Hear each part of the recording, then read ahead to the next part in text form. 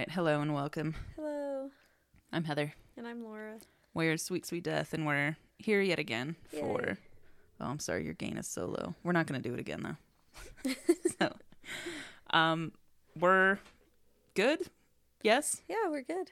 Hooray. Okay, that was it. Thanks for showing up. Well, we went to a bar last night. Yeah. We went to Muff of the Mother down in Old Colorado City. It was a lot of fun. Yeah. I'm sad you guys bailed because it I was, know. yeah, I should have stayed later since Dylan ended up wanting to eat anyways. Just like, that fucker.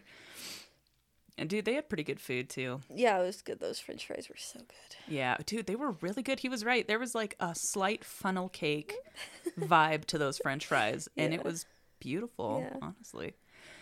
Hmm. I got some shitty French toast, and I was really sad about that. Sad. Yeah, it was fine. It didn't look that crispy. Like It didn't, and I love French toast. Breakfast to me is the greatest meal of the day. Yeah. I'm like very Ron Swanson in that regards. I love eggs. Like, eggs are literally my favorite food. Like, no lie.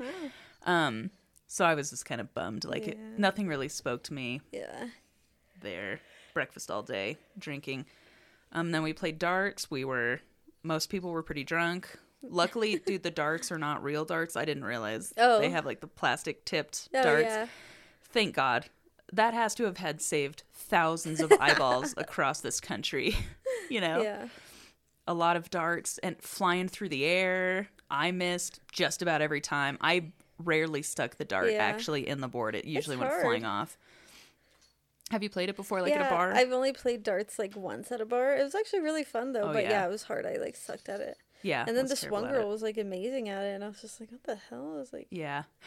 Well, because the one guy, he wanted to play, but he plays pretty regularly. Oh. So he was able to hit just about every time, only missed a couple times, and doing trick shots and shit. I was like, fuck you, Oh. man. I eventually just had to start throwing differently. I was like, I can't do this. Yeah. It's like going everywhere. Yeah. Embarrassing. Are there the people who play D&D with you? Were they Oh, there? yeah, or- yeah, I yeah. was wondering that. So two of them were. Two of them do play D&D with us. And then the other ones are just work friends. Oh, okay. Yeah. Again, I am the oldest one by far. I don't know. They all seemed about, I don't know. I feel No, they were everyone all like seemed mid-20s. Really? Yeah. That one girl you said who was like 19 or 20 or whatever, Yeah. she seemed like she looked like she was like 30 or something like shit. that for some reason. I don't know. I told her she was an old soul, and she didn't take kindly to that. Maybe that's why I was thinking that. She kind Maybe. of gives off that old soul vibe. She's a very mature person. Like, it's to the point where she's not gonna Yeah. enjoy her 20s. It's like, man, you gotta let loose. You gotta relax. Life is short. I was trying to tell her, I was like, listen, the odds of us ending up here in this moment are astronomical. Like, enjoy this moment, you know? And Yeah. she was just like, whatever. Uh, Oh, and then I wanted to announce, well, not announce, I don't know, I'm not announcing anything, but like I read that Target is having, did you see that? Target's having like massive sales no. because they're having an inventory issue where they have a ton of new inventory they need to put into the stores, but people are They broke as didn't? fuck. So they're like, to the point where they actually announced to their shareholders, like, you're going to lose money. Like, Wow. don't expect money because we have to get rid of this inventory. So Dang. if you're looking to shop, man. Oh, hell yeah. go My check out sister Target. loves Target, too. I should tell her. Dude, tell her to go like immediately. Because I even told John to go today. I was like, why don't you go check like maybe how much See if they have TVs are? sales. Like, Huh. So they're already starting the sales? I think or- they're already starting, or if they haven't, then soon. Nice. But it seems like something they're like pretty eager to get shit out of their stores so that they can put new inventory in to fuck us over in different ways. Oh. Sorry, I just saw the Stranger Things poster and remember this, but my friend went to Walmart and she sent me like a snap or whatever. They're selling like Surfer Boy pizzas or whatever. Have you seen those? No, I haven't. It looks like it's like in the like pizza box from like Oh my god. the shop or whatever, but yeah, it seemed cool. I wanted to get one even though it's like not vegan or anything like Well, that, but whatever. You can give it to somebody. yeah, I just want the box. Yeah, that reminds me. Like last night. Sorry, just to bring it up one more No, you're time. good. I just wanted water, but I didn't want to like. The bartender was busy, and it's like I hate the idea of getting just water. I know I don't have to pay for it, Oh yeah. but like not having anything to tip, and I didn't have any money on me, so I like ordered a drink. just so I could get the water so that I could give her a tip of my card. Oh my gosh. So Did you drink it? I didn't. I was like, because I had to go. Like, I needed to drive home within, like, the hours. Oh. Like, I don't want I just wanted to tip her, like, a couple bucks. Yeah. And I had no cash. So that's what I did. Dang. I know. Very exciting stuff. Shit. It wasn't that expensive, honestly. Dude, it was only 30 no, it was just over $30 Yeah. I think, for me, and I got the French toast and 2 drinks. Yeah, I was like, wow, it was pretty cheap. Yeah. But yeah. Sorry. No, sorry, it's okay. Your little voice, like, sound waves went away. It's like, oh no. Okay. I know I'm quiet. There's a girl I work yeah. with. Sorry. There's a girl I work with, Taz, and she's literally like the most quiet person I've ever met. Like, Yeah. Yeah, there's a chick, actually the chick that was, one of the chicks was there last night. She is incredibly soft-spoken, and it's like, sometimes she's looking at you and her lips are moving, and it's like there's nothing coming out of you. So, yeah. I get it. That's how Taz is. I'll be like, good morning, and she's like, it just sounds like a little breath of air came out or something. Just but a baby's breath coming out. Otherwise, I don't have a lot going on. Just, like, researching this like crazy. Still trying to ride my fat ass to work. Oh my god, I got screamed at by a dude. Like, what? Fucking screamed at. I did, like, yell at him a little first. Oh. I didn't know his window was down, and he, like, freaked the fuck out on me. So, like, I was just out past my street. I'm in the street. I'm riding. But he's like, dude, I don't think cars realize how nerve-wracking it is, even though you know you're not going to hit the person. Yeah. Like, when you're right on their ass or right next to them, like, it freaks me out. Yeah. So it's like, I'm just a fat girl on a little bike, you know? You're in a big-ass car that could easily kill me. So, like, he's right there, and he's just hovering right next to me, and I'm like, what the fuck? Because people get weird where they don't want to go around you, where they... And it's like, would you just, if you have plenty of space, do what you need to do, but, like, stop freaking me out, because I don't know what you're doing. Yeah. But he was just hovering, and finally I was like, oh my god, what? And then he, like, immediately, like, his voice boomed, because, like, it echoed throughout the neighborhood. I was actually like, I think he might get out of his car and fucking shoot me. Yeah. Because we live in, you know, kind of the hood a little bit. And, like, he goes, oh my god, what? I'm making a right turn, you stupid fucking bitch! And, like...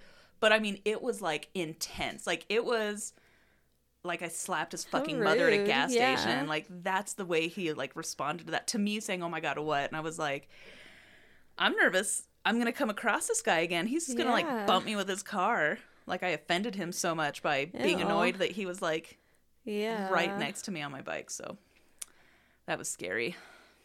That is scary. I don't like road rage. No. Especially, like, assholes. Especially if you're on your bike, too. It's just, like... So were you turning right too? Or? Well, I was, but it wasn't for like a little ways. So he was turning into like that bowling alley right there. He was like turning into that bowling alley, I think, to cut through to go wherever the fuck it was he was going. Yeah. And I was trying to make a right turn on the street, just like a little bit further up. So it just startled me. I assumed he was making a right turn at the street, and I was just confused why he was like just not passing me. So I was agitated. It's weird. Yeah. Yeah. I would be too, whatever. I think his reaction was a little strong. Yeah, like he could have figured it out him fucking self. Like. Or like, I'm turning, you know, I don't know, something. Yeah. Not like, I'm making a right turn, you stupid fucking bitch. Like, I mean, dude, it was so scary. Yeah. I almost died. Ugh. It's like that lady when I turned in the wrong place at Walmart. Oh, yeah. Dude, I still say that to people. I can't remember what she said. What did she say? No, she said, you're going the wrong way, you stupid fucking bitch. Yeah. Or no, or did she just say, you dumb bitch? Oh, no, I can't remember. Yeah, Shit. something like that. You stupid bitch? No, it was like, you stupid bitch. I hate being called, like, names. Yeah. Well, like, to me, or just, like, while I'm driving, I'm like... Yeah. Well, like, when that dude screamed at me, I remember just having, like, dead eyes and was like, ha, ha, ha, and, like, just kept writing. Yeah. Please don't kill me, sir. I'm sorry, I'll never say anything to you again. Yeah. My, you remember my dad dated Ruthie or whatever, that crazy bitch, but her sister dated some guy who, like, literally, this was, like, in Colorado Springs a few years ago, I think. He was, like, driving or whatever, like, some kind of road rage happened with some guy and his family in a car. And the dude that Ruthie's sister was dating at the time literally got out of the car and, like, beat this dude so bad that he Holy like shit. he got like brain damage and like is like a fucking vegetable basically. Did he go to prison for a he very went to long time? Yeah, he went to prison. I Oh, think thank he's still in prison. God. But that was Callie's dad, I think. That's the kind of shit like I'm worried about I'm gonna come across where if I just accidentally say the wrong thing, they just like snap. Yeah, it's like scary, dude. Mm-hmm. And then to know too, in like economic environment, everybody's really fucking stressed. Everybody, you know, everybody like recedes back into their bubbles, and they get angrier and angrier. The farther back they recede, and so yeah, it's just like I did try to like even halfway through my ride, I was like, I wonder. I like started making excuses for him a little bit, where I was like, well, maybe like his girlfriend can't get formula, or like maybe he just got laid off, or maybe he just got out of a 10-hour shift overnight, you know, like I'm trying to make excuses, but at the same time, like you also don't need to scream at fat ladies riding it's on like their maybe bikes. you're also having a fucking shitty day too. It's like he doesn't need to take it on everyone else. Like, yeah, I get it, but being mad, but whatever. I don't know. I think I would have even accepted a fuck you, like, oh, okay, fuck this guy. But like just I can't even describe. Like I wish I could give like the full volume, but I think it would blow the microphones out. Yeah. And I just called it a microphone. I hate being yelled at, honestly. Like, even like that's why that dude who I work with too, like how he thinks he can just like yell in everyone's fucking face. I'm like, oh. Yeah. I also do not take kindly to that. Yeah. There's no reason to treat a person like that. Thankfully, I would have fucking followed him into the bowling alley and smashed No. Nope. He probably would have had a sawed-off shotgun they would have blown him away with. Just wait until he goes inside and then... No. Kia's car. You're the stupid fucking bitch. Then you, like, see him again. Right? Like, no. Oh. Oh, good times. Right. Hilarious. I mean, I've got a pretty long one. I think you've got a pretty long one, too. Yeah. Did you want to... I don't think it's that long, but yeah. I don't know. Oh, do you want me to turn the light on, or are you good? I'm fine. Okay, cool. I'm going to light this joint up, and hopefully I can follow along. If it ever seems like I'm having a hard time following along, it's because I am. All right. Yeah, so, I guess I'll go first. Today I'm going to be talking, hopefully I say their names right, because I actually haven't heard them out loud. So. Yeah. But I'm going to be talking about the murders of James Chaney, Andrew Goodman, and Michael Schwerner. So just to start, and these were the murders that inspired that, I think it's called Mississippi Burning, right? Yeah, it's got Willem Dafoe and Gene Hackman. Yeah, it's from very good. 1988 or something like that. But so they inspired that movie. Anyways, so in the early 1960s, the state of Mississippi, as well as other local and state governments in the American South, defied federal direction regarding racial integration.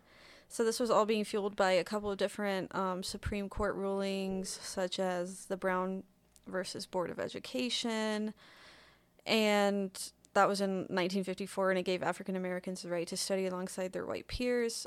So this really started to fuel violent resistance all throughout the southern states.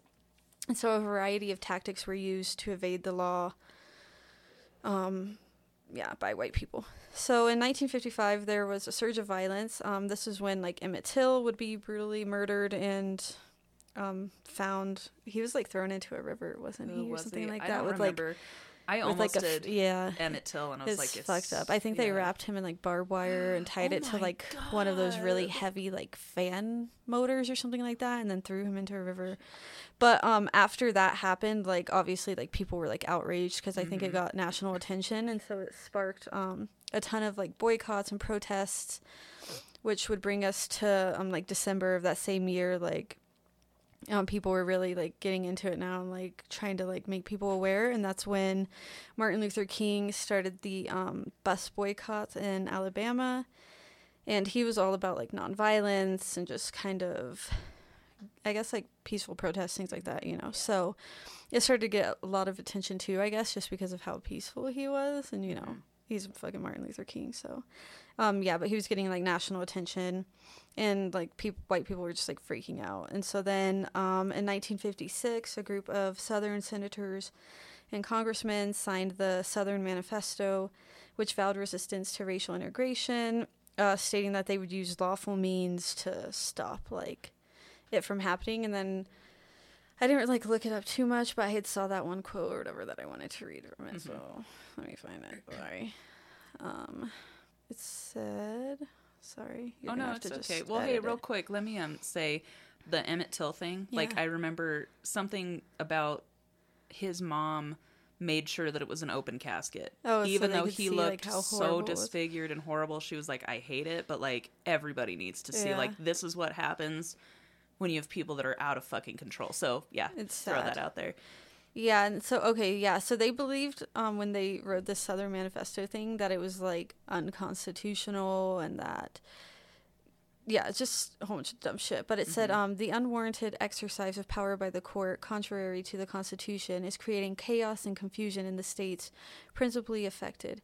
It is destroying the amicable relations between the white and Negro races that have been created through 90 years of patient effort by the good people of both races. It has planted hatred and suspicion where there has been heretofore friendship and understanding.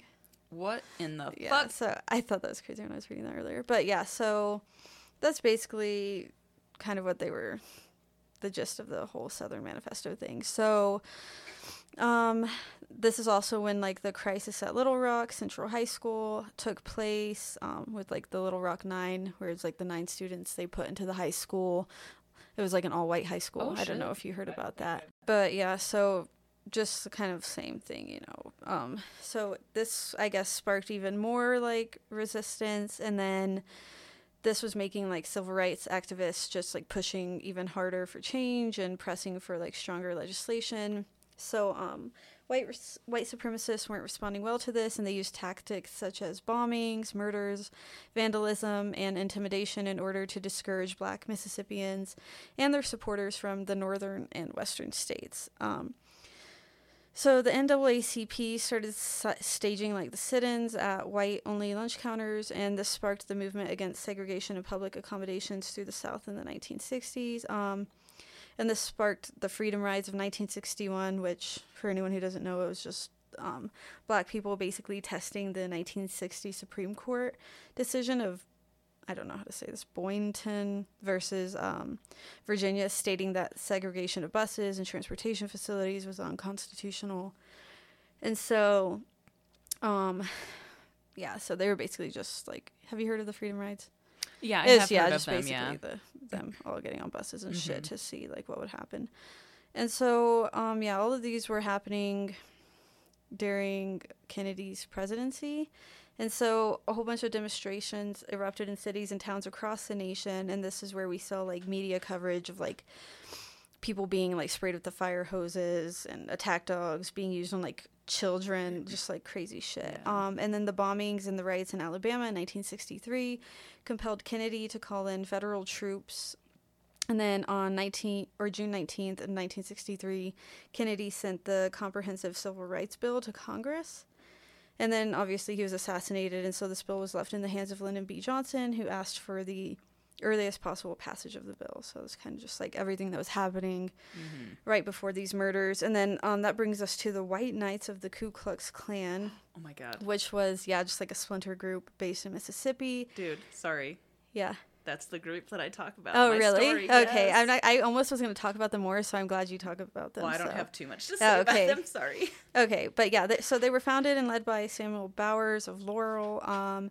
Membership at this time in Mississippi, because of everything that was happening, was reaching more than like 10,000 like people joining. Are you laughing? So yeah, they staged like 61 cross burnings throughout the state, and over the summer of 1964, they burned 20 Black Mississippi churches.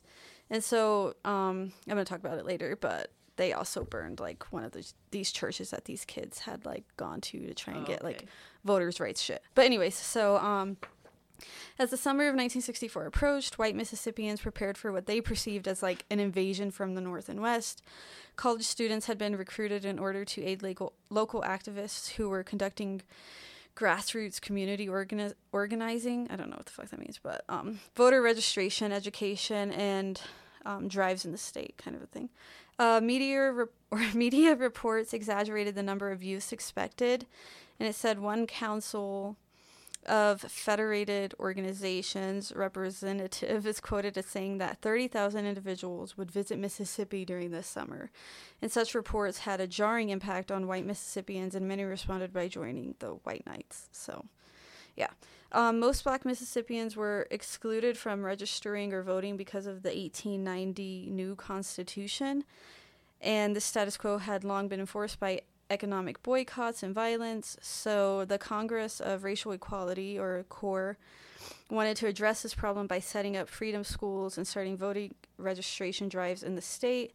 And so freedom schools were established in order to like educate, encourage, and register black citizens. So 2 of these CORE members, James Chaney from Mississippi and Michael Schwerner from New York City, intended to set up freedom schools for black people in Neshoba County to try to prepare them to pass the literary state tests and stuff like that the state requires. So on May 25th, in 1964, Memorial Day, Schwerner and Chaney went to speak to the congregation at Mount Zion Methodist Church in Longdale, Mississippi, about setting up one of these freedom schools. And Schwerner had told the members, like, you've been slaves too long, we can help you, help yourselves, in hopes that they would register to just be able to vote. I lost my place, sorry. Okay.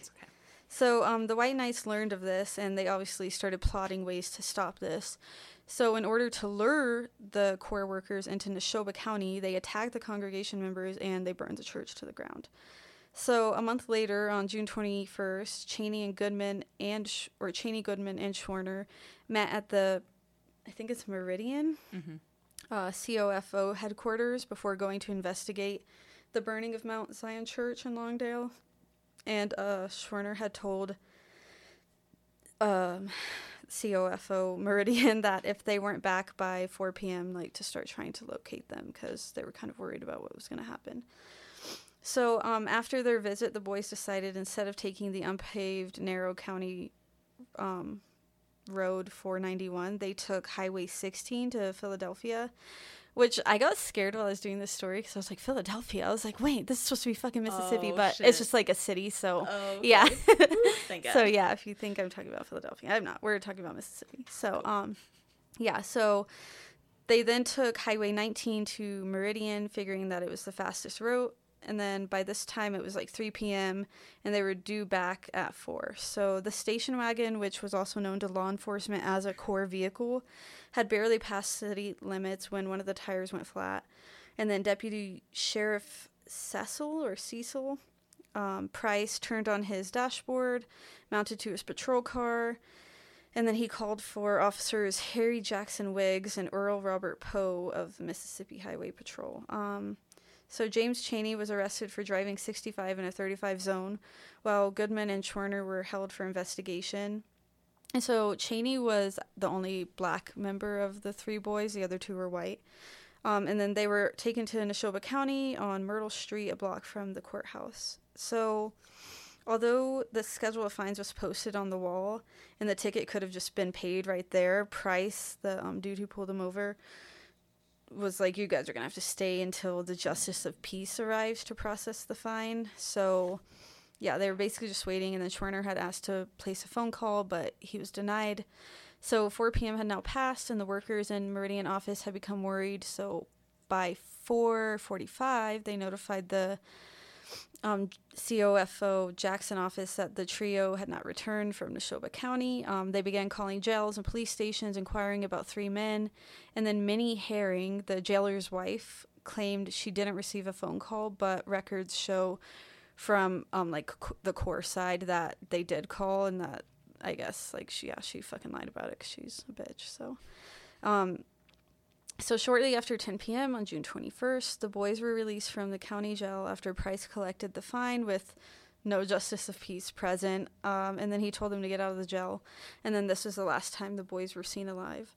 So on June 22nd, since Mississippi was the only state without a central FBI office, agents in New Orleans arrived to begin a kidnapping investigation. And over the course of the next few days, agents would flood Mississippi, totaling to like 200, I guess, FBI agents there, yeah. So on June 23rd, investigators found the station wagon driven by the 3 young men, and it was still smoldering from an attempt to destroy it. They just tried to burn it, I guess, so that any evidence would be destroyed. And by now the case was drawing national attention, sadly, because of the 2 boys who were white, Schwerner and Goodman. And so Rita Schwerner, Mickey Schwerner's wife, had even stated, because she was also a Corps member, stated, the slaying of a Negro man in Mississippi is not news. It is only because my husband and Andrew Goodman were white that the national alarm has been sounded. So throughout July, investigators looked for the boys, combing woods, swamps, fields, rivers. And while they were doing this, they actually found the remains of 8 African-American men. Holy shit. Yeah. So 2 were identified as Henry D. and Charles Monroe, and they were college students that had been kidnapped and beaten and murdered in May of 1964. And then another corpse was found wearing just a Corps t-shirt, and then even less is known about the other 5 bodies. So after 6 weeks of searching, a tip from an informant who would later be identified as Highway Patrol Officer Maynard King sent investigators to an earthen dam on the old Jolly Farm. It was there that the FBI uncovered the bodies of the 3 men on August 4th. The FBI continued their investigation throughout the fall. State and local enforcement claimed that there wasn't sufficient evidence and they didn't pursue the case, so they were unable to bring charges. So instead, on December 4th, the Justice Department charged 21 men with conspiring to violate Schwerner, Cheney, and Goodman's civil rights. And then this was brought before a federal grand jury by prosecutors, which indicted 18 men in January of 1965, and then the following month, the presiding judge, William Harold Cox, dismissed the charges against the defendant, saying that the law only applied to law enforcement. So then that left, the deputy sheriff Price and then a patrolman. So the prosecution appealed, and then in 1966, the Supreme Court reinstated the charge, ruling that the law applied to both people, like civilians and law enforcement officers. And so in February of 1967, another federal grand jury indicted the men, and in October, the trial began, and it was in Judge Cox's courtroom, the guy who fucking dismissed them in the first place, and I guess he was known as, a segregationist, and he'd been... They had tried to impeach him, I guess, because during another trial, there was, African-American witnesses, and someone overheard him calling them chimpanzees or something like that. Ooh. Yeah, so he wasn't really the best person to be judge of all of this.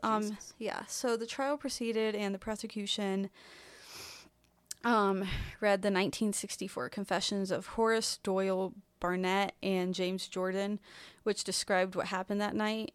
So, basically, after the boys had left the police station, they were immediately followed by Deputy Sheriff Price and his 1957 white Chevrolet.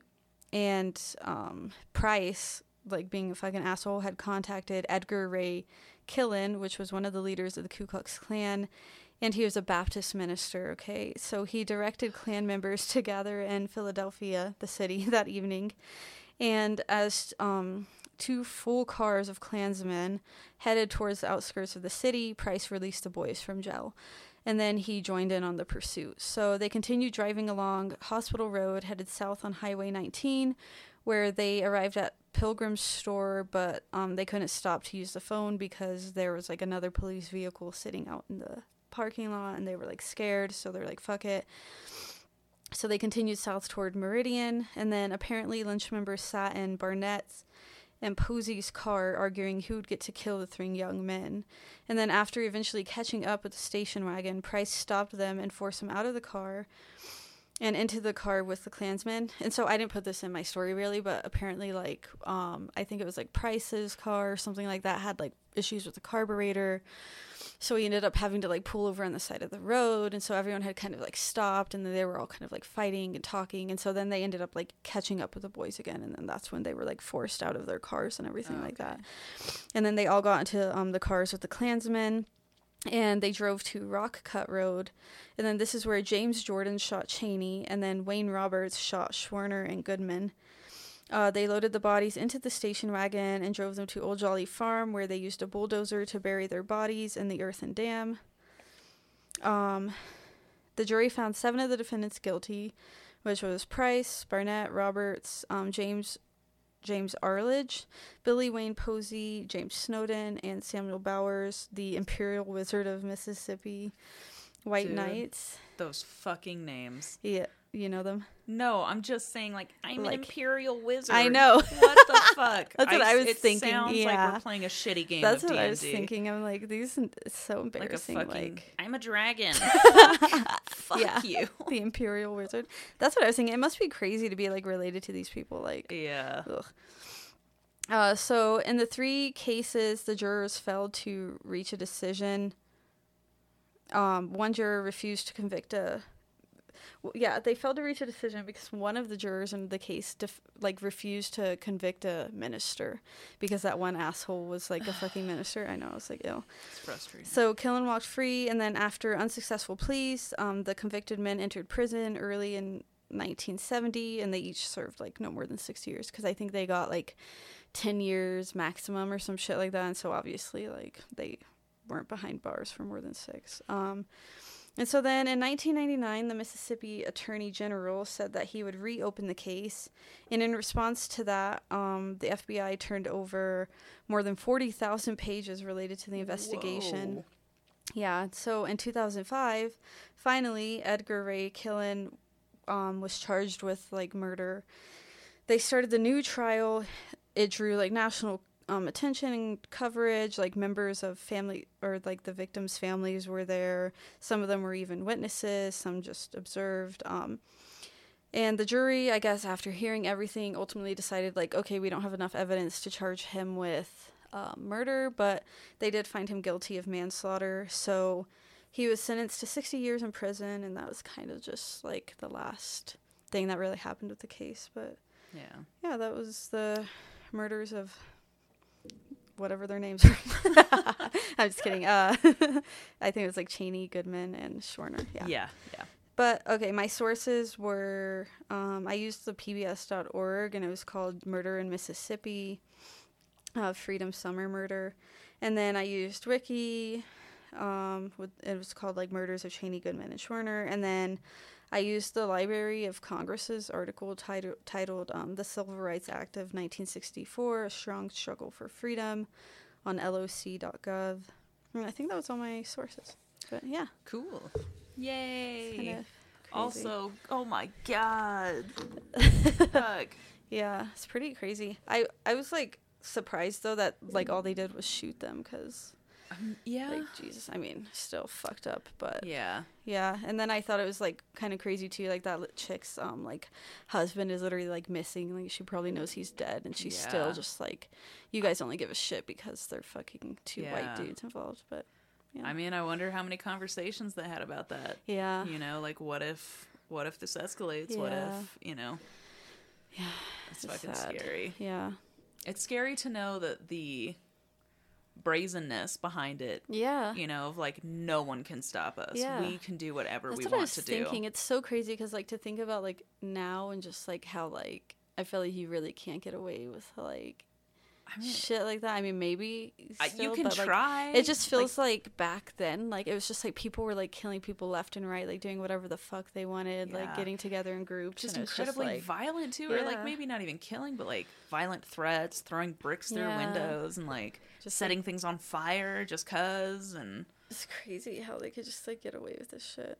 Did you, sorry, this is not real life, but did you see Lovecraft Country? Yeah. Dude, that scene where they, like, tape that brick to the horn. to the, and outside of his house, and then they just start showing up slowly one by one, man, like, here we are. It's fucking scary, like, shit like that happens. Yeah. It is. It's, like, almost, like, it seems, like, fake sometimes. Like, obviously it's not, but, like, just how crazy it is. I'm like, how did this happen? Yeah. Like, well, because it's, like, you don't really learn about it in school. Yeah. And then it's, like, you learn about it as an adult. And it's, like, so much worse than you could have thought it was. Like, you hear these you know, these occasional stories, and, oh, they're all, like, none of them are connected. Yeah. This is all linear storytelling. None of them intertwine. And it's, like, all of it. It's all together, and it's all terrible. Like, sorry, I'm rambling. Yeah. No, I literally feel the same way. It's just like, ugh.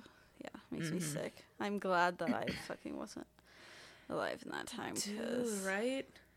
Either It's A, embarrassing. I would have been persecuted Yeah. for not aligning thinking correctly, Yeah. or B, I'd have just bought the bullshit. Even worse, yeah. Yeah, been a part of the problem. So, all right. I'm going to go for mine. I right. cannot believe that these, like, well, just the fact that you did it, but, like, that there was a lot more maybe connected. Oh, look at Yeah. that. These stories are intertwining. But, like, how much crossed over. And but funny, it's still yeah. different. Like, I'll be talking about similar themes, but it's, like, still different. Okay. Sweet. Okay. So, I'm going to cover the murder of Vernon Dahmer. And I just wanted to say, too, you know how we're talking about, oh, it's so crazy back then, how crazy it was. And then I saw this story when I was looking up mine. Did you see that story about they left some KKK flyers on the doorsteps of this black church talking about how multiculturalism is killing America and join the Klan and shit with, like, a bag of rocks Oh my God. attached to the flyer. Yeah. So it's like... I don't know that much has gotten better. Yeah. You know? What did that This happen? was like last week. Oh my God. June of 2022. Ew. So this is where we're Yikes. at. Yeah. America. All right. So, you know, voting suppression, I'm just going to kind of go over that real quick too. You know, I mean, it had been an issue for over 100 years in Mississippi, and I didn't get into too many, but yeah, many wild and drastic laws were put in place to keep as many black people from voting as possible. We can look back at the Mississippi Plan of 1875 to see where it really took off. The plan being put in place to use intimidation and fraud and to undermine success of black people. And then later poll taxes were added for decades in Mississippi. And not only would the state collect the poll tax, but the county would often as well. So if you already have like lower economically standing black citizens are going to have a harder time paying it, so it just makes it easier to control the vote. At the time, Mississippi, and this is like the 60s, at the time, Mississippi had the lowest amount of black voters of any state. Only at 6.7% were registered to vote. Aside from radical illegal laws they were trying to pass to continue voter suppression, they relied heavily on Section 244, which I think you even briefly talked about. But this is what Mississippi Senator Theodore Bilbo, which is his real name, this is what he had to say. And this is like the early 1900s. So like just to keep in perspective, what people were openly saying out of their mouths.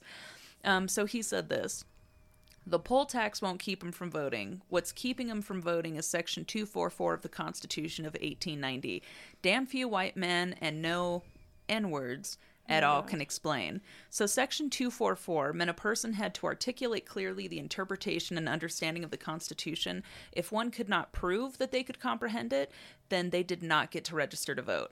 So it's really convenient. I mean, if you just throw out really, really tough questions, which no one would be able to answer, you can just go, well, sorry, you're not comprehensive enough of the Constitution. You don't get a vote. So it was just so easy.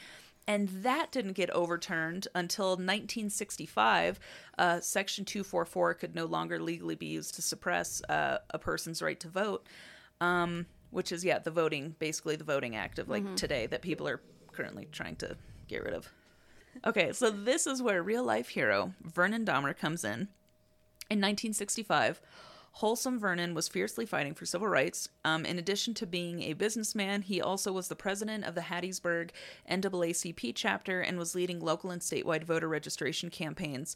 But this did put him on the radar of local Klan leader Sam Bowers. So before we get into all the truly horrible things that happened to poor Vernon, we're going to talk about just what an awesome dude he was. He was born in 1908 to a white father and a biracial mother who was born out of wedlock by a white slave owner and one of his slaves. So even though he was light-skinned enough to pass as white, he chose to forego those privileges and live as a black man.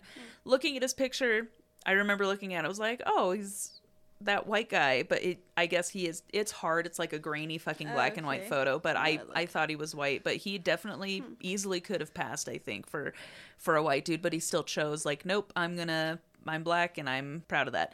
So in 1949, when trying to register to vote, a white segregationist and dickhead in charge denied his registration. He said he would only authorize the registration of a black person if they could answer the question, how many bubbles are in a bar of soap? This, of course, was a very eye-opening moment for Vernon. So experiencing that suppression firsthand of just complete abuse of power. In the 1950s, along with Medgar Evers, he founded the Youth NAACP in Hattiesburg. Just real quick insight, because this is like a couple stories within a story. So just to cover Medgar Evers, like, I think he is definitely an important enough person, like, not to just skim over real quick. So Medgar Evers was a black civil rights leader, and he had sadly become a target due to his heavy involvement in the public investigations into the murder of Emmett Till, and also the 1960 wrongful conviction of Clyde Kennard, and I will also get into him. That's the other guy I wanted to talk about. But Evers was incredibly public. He would organize gas station boycotts. He would distribute bumper stickers that said, "Don't buy gas where you can't use the restroom." And he fought hard to desegregate schools. But on June 12th, 1963, after pulling into his driveway and carrying NAACP t-shirts with the words "Jim Crow must go," he was shot in the back and later died of his injuries in the hospital. And I tried to look this movie up and I had to rent it and I didn't. But there's a movie called The Ghosts of Mississippi starring Alec Baldwin and Whoopi Goldberg about the court case of his murderer. And I think I've seen it, but it's been like a really long time. So now Clyde Kennard, real quick.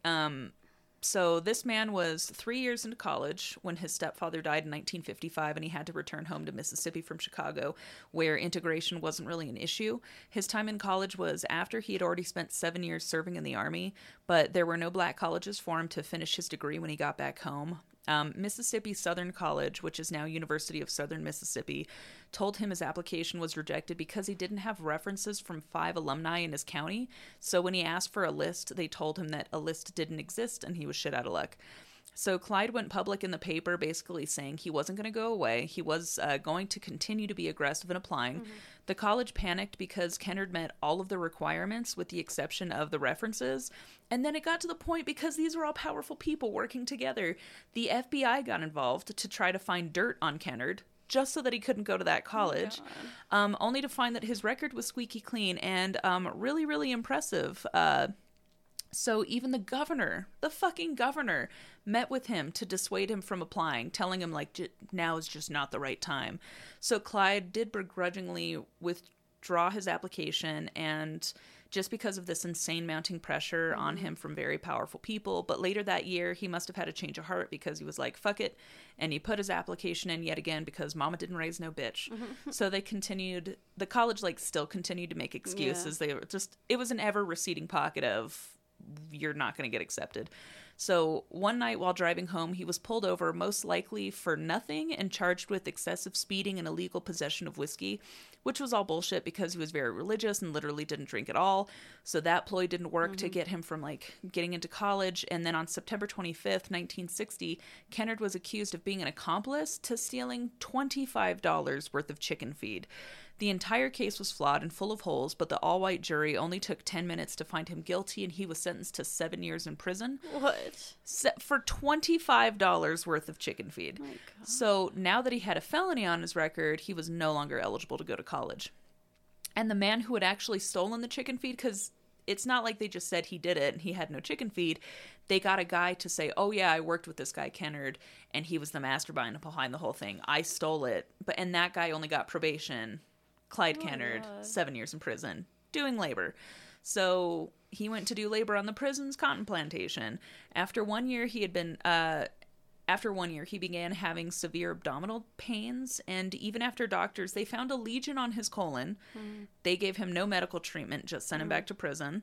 So one doctor did end up begging the prison to give him early parole on medical grounds because he only had a 20% chance of living within the next 5 years, or like 5 years or more.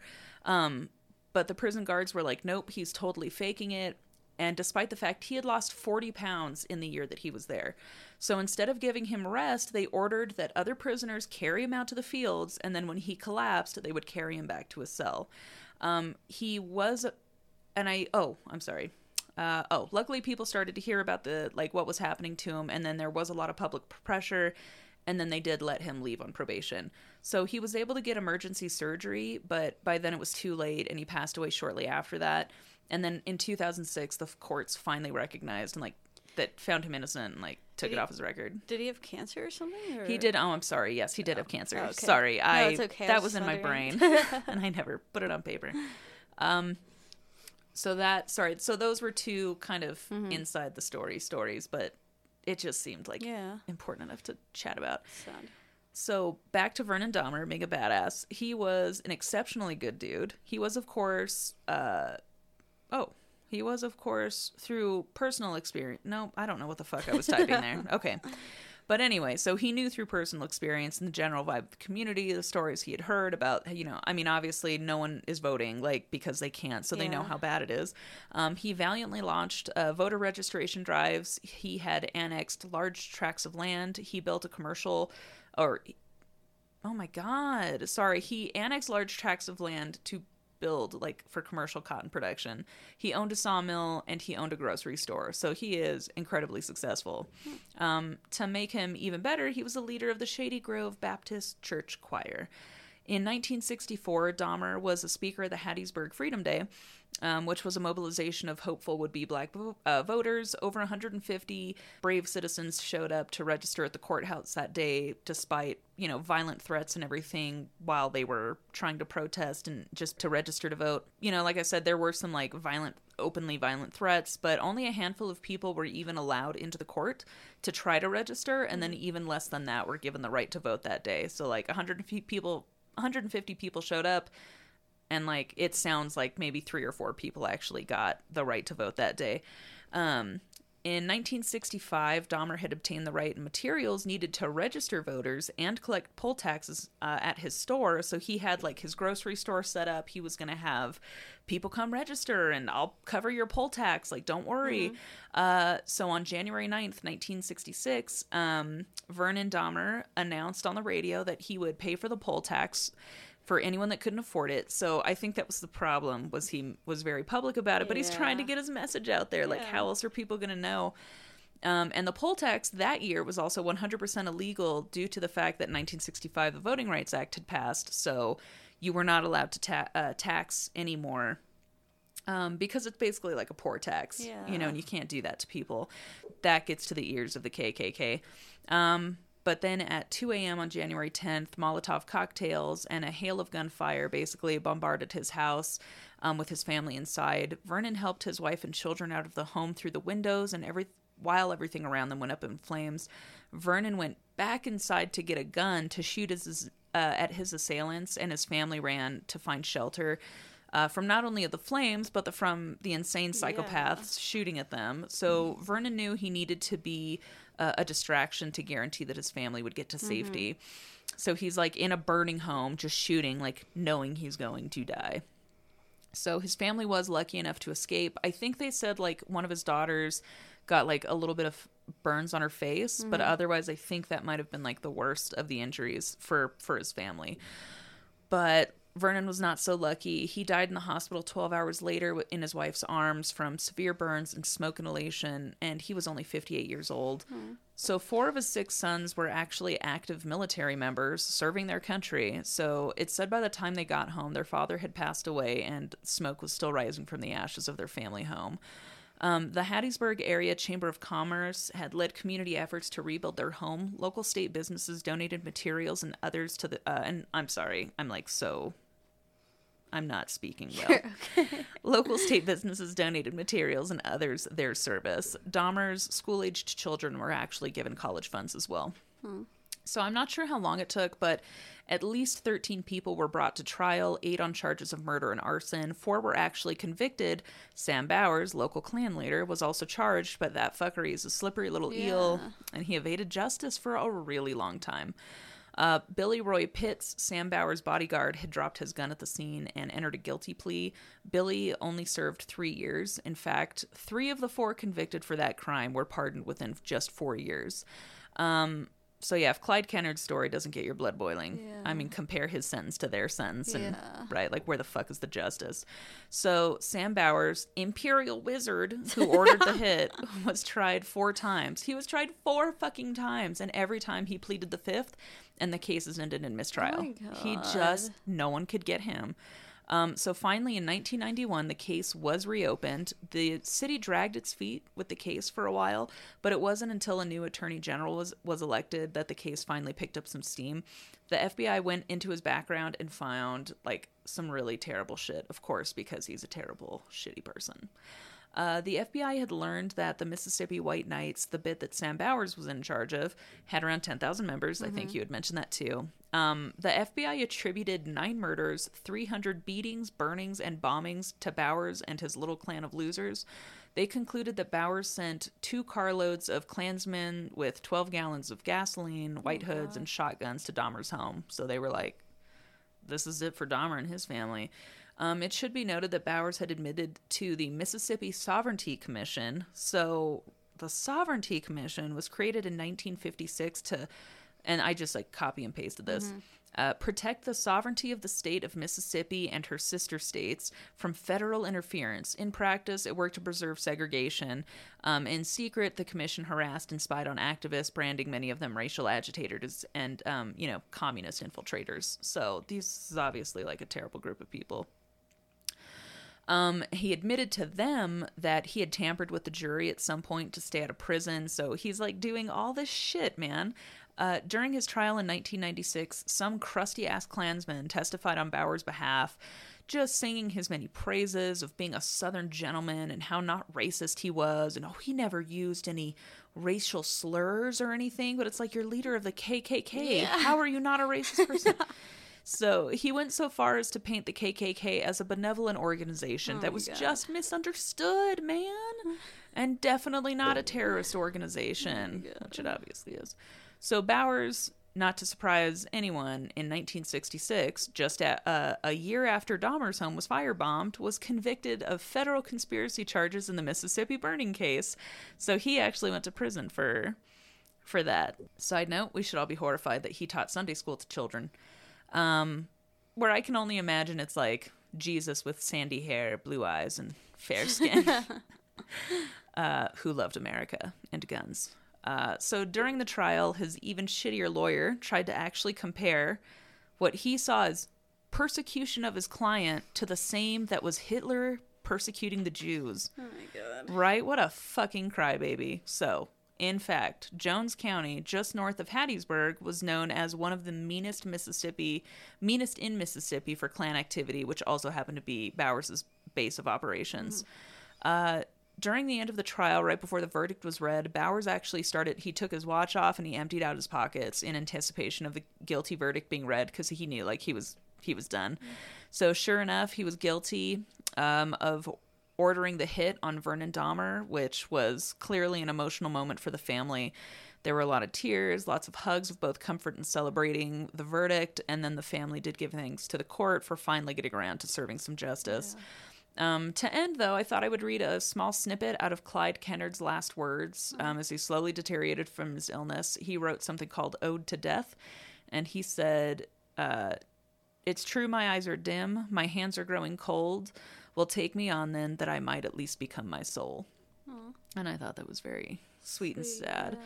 So my sources were NAACP.org, no specific author, Mississippi History Now, an article by Timothy J. Minchin, law.northwestern.edu, no specific author, the zenedproject.org, also no specific author, New York Times articles, one by Jennifer Lee and one by Rick Bragg, the AAregistry.org, no author, civilrightsteaching.org, an article by Joyce Ladner, a Times article, no author, it just said Mississippi Vote for a Reason, pewresearch.org, an article by Drew DeSilver, and Chicago Tribune, Daleen Glanton, an article by her.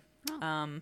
So that was the case of poor Vernon Dahmer, who... Sad. He's just, like, trying to do good. And... Yeah. Like, the basics. Like, can we just fucking vote, please? And then, I did read some transcripts from that dude, Sam Bowers. Some people interviewed him, and he was like, I just want to get my story on the record, because I'm a bitch. So, he was just...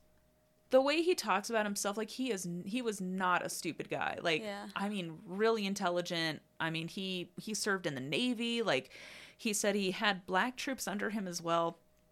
And, like...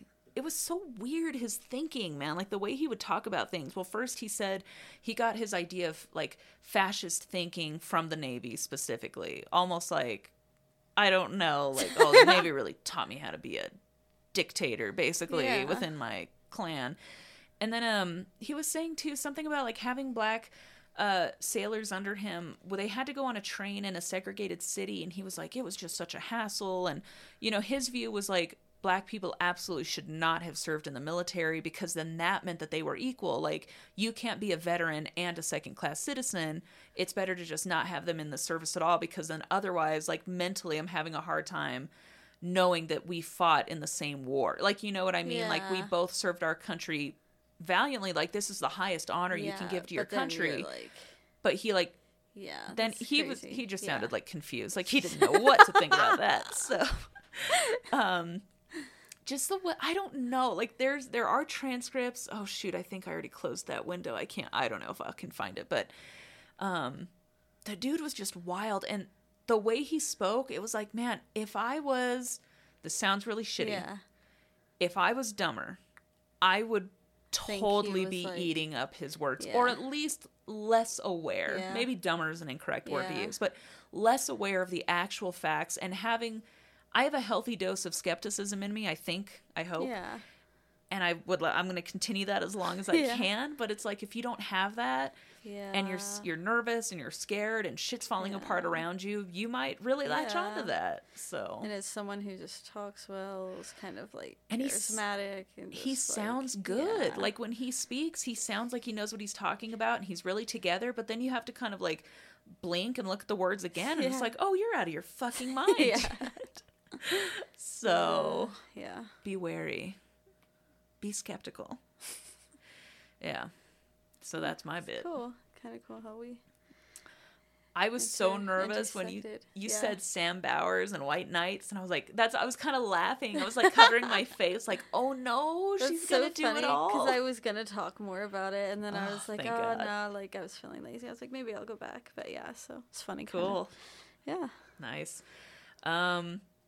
And then I'll just throw out a couple more things, just from like passing by this information. Yeah. You know how we talk about Martin Luther King Jr. and we have a day for him, which I'd like to remind people, 2 states still share Robert E. Lee Day with Martin Luther King Jr. Day. And that happened after Martin Luther King Jr. Day became a national holiday. Just throwing that out there. And then also, his approval ratings when he was alive were not good. Really? Like, everybody hated him. Like, he was at like a 20-something% approval rating. And it's like, we forget that like nobody liked him. Like, we see him as now this like very strong figure, fiercely fought in, you know, the best way he knew how, and very loving and giving man. And then like you forget that everybody just wanted him to die. You know, target of the FBI. They labeled him a communist. You know, he's the most dangerous man to this nation. And so it's easy to forget like how bad it was back then. I remember hearing rumors too about him like reading stuff like he cheated on his wife, and like I've seen that shit brought like up that too. Tony actually, I remember saying Martin Luther King, and he was like, you know, he cheated on his wife. Oh really? I was like, okay. I really don't care where you put your dick, man. I care about how you treat other people. I think the same goes with politicians. Whenever you hear about a scandal, it's like, I don't give a fuck that he got a blowjob. Like, who fucking cares? I care about the laws he's passing and the money he's stealing. Fuck. So. Yeah. Oh, I had forgot to say it during my story too, but after that guy, the Price guy, had he kind of like got all the men together after they killed the 3 boys, and like told them something like, boys, you did good here today. Like, the state of Mississippi would be proud of you. And just, like, this whole fucking speech, basically. And, like, it's pretty disgusting. But you gotta get that hive mind down. You gotta all conform and grunt at each other that you're doing the right thing. Ugh. Fucking dicks. So, oh, I did want to share it. I discovered someone bought me this roll for the marijuana, but it's clear. It's like plastic, but it's not plastic. Isn't it like the glycerin, or it's like... It said some sort of Asiatic So I don't remember. Something. It's like a cellulose. Yeah, something. cellulose. That's what it is. Oh, okay. Cellulose. Yeah. Something like that. So it's really fun. You can see it inside. It's so like crazy. a see-through Makes dishwasher. you feel like you're gonna die while you're smoking. Right, a little bit. It's like, oh boy, that is quite a lot, isn't it? Oh my gosh, my brother posted on his story, and it was like papers that looked like $100 bills, and it even had like the little blue strip on it. Oh, and I literally thought he was smoking like 100. I was like, you fucking dick. I messaged him. I was like, is that real? He's like, they're papers. LOL. He like probably thinks I'm stupid as hell. Like, No, but if you've never my like seen 16-year-old brother. Yeah. it, yeah, whatever. I don't remember. I feel like I saw some really, really cool little like one hitter. It looked like something completely different. I don't remember. Yeah. Oh, it was so stupid. It was like the grinder was a golf ball, and the little hitter was like the little white thing that the ball sticks on. I don't know what the fuck that's called. Funny. The Who? driver or Sure. I don't know. Sounds good. It's so funny because I was just watching like not last night, but the night before. What is it?